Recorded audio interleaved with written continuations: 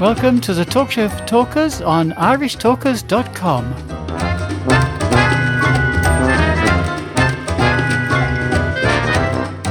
Welcome to part 3 of this week's Talk Show for Talkers here on irishtalkers.com. And if I can just remind you of our email address, it's info@irishtalkers.com.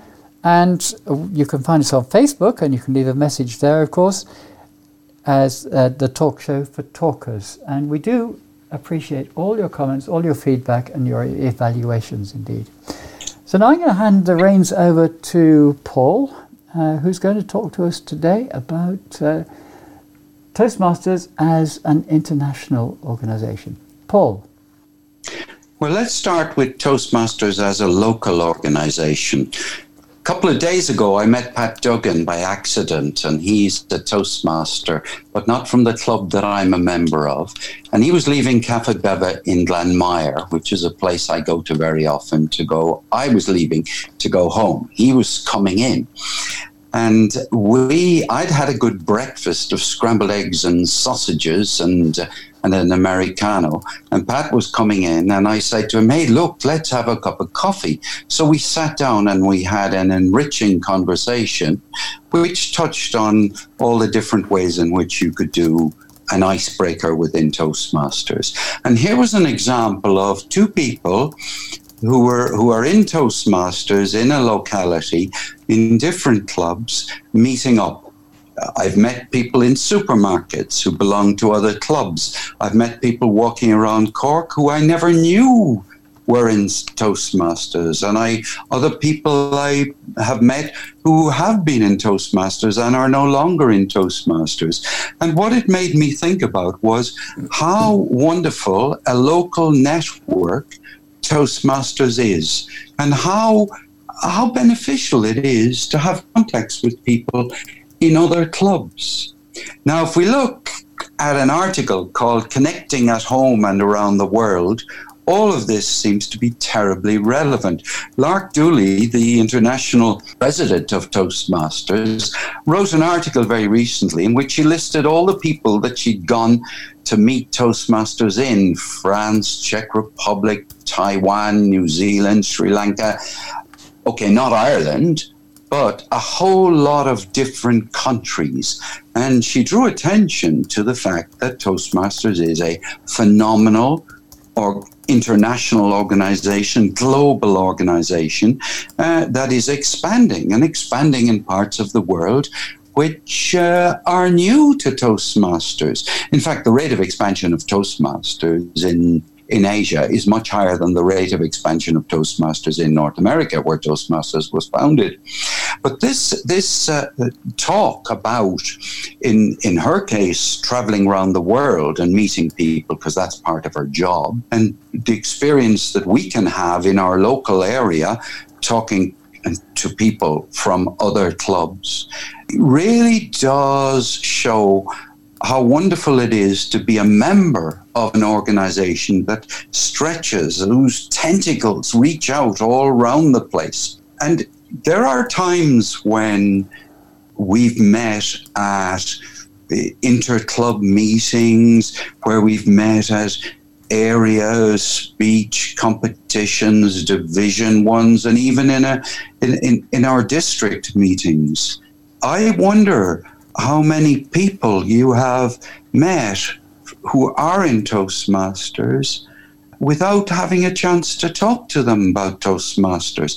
People you've met informally out in the community, not in a Toastmasters meeting, but in a situation which adds value to the rest of your life by giving you really interesting conversations.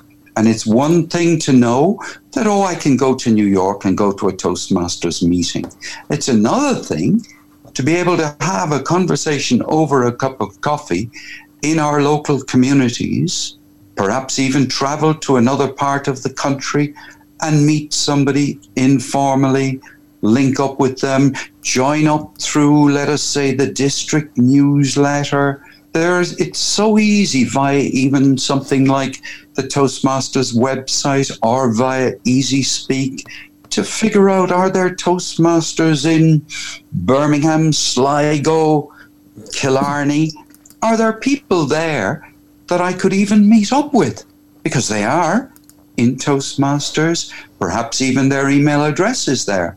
And it's perfectly possible to send somebody an email from within EasySpeak to say, look, I'm going to be in Killarney next week. Any chance you'd fancy meeting up? I'm particularly interested in going to the annual conference there next spring, and it would be lovely to get to know a few people in Killarney. So what I'm really flagging up is a kind of joint approach. There are people in Toastmasters who are, you could say, lucky enough to be able to travel the world as a job within Toastmasters, because they don't have to pay all their travel expenses themselves. But there are also people you can meet wherever you're living, who you may never have met before, with whom you might have a lot in common. And if I could just finally bring it together by saying that there is something that all Toastmasters have in common, and it is the promise people made when they joined Toastmasters, the values that they signed up to.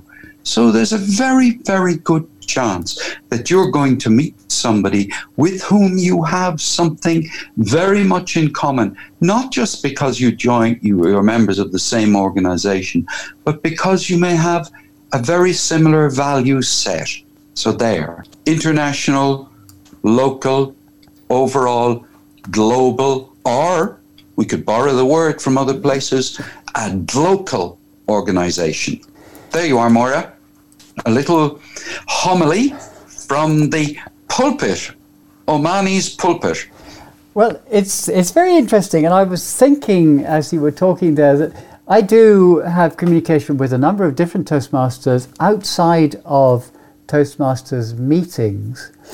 But having said that, it's usually about Toastmasters. That may be because I spend a lot of time dealing with Toastmaster matters. I'm a member of 3 different clubs, and in fact I'm an officer on actually all 3. Though the third club I am the technical manager rather than an officer per se.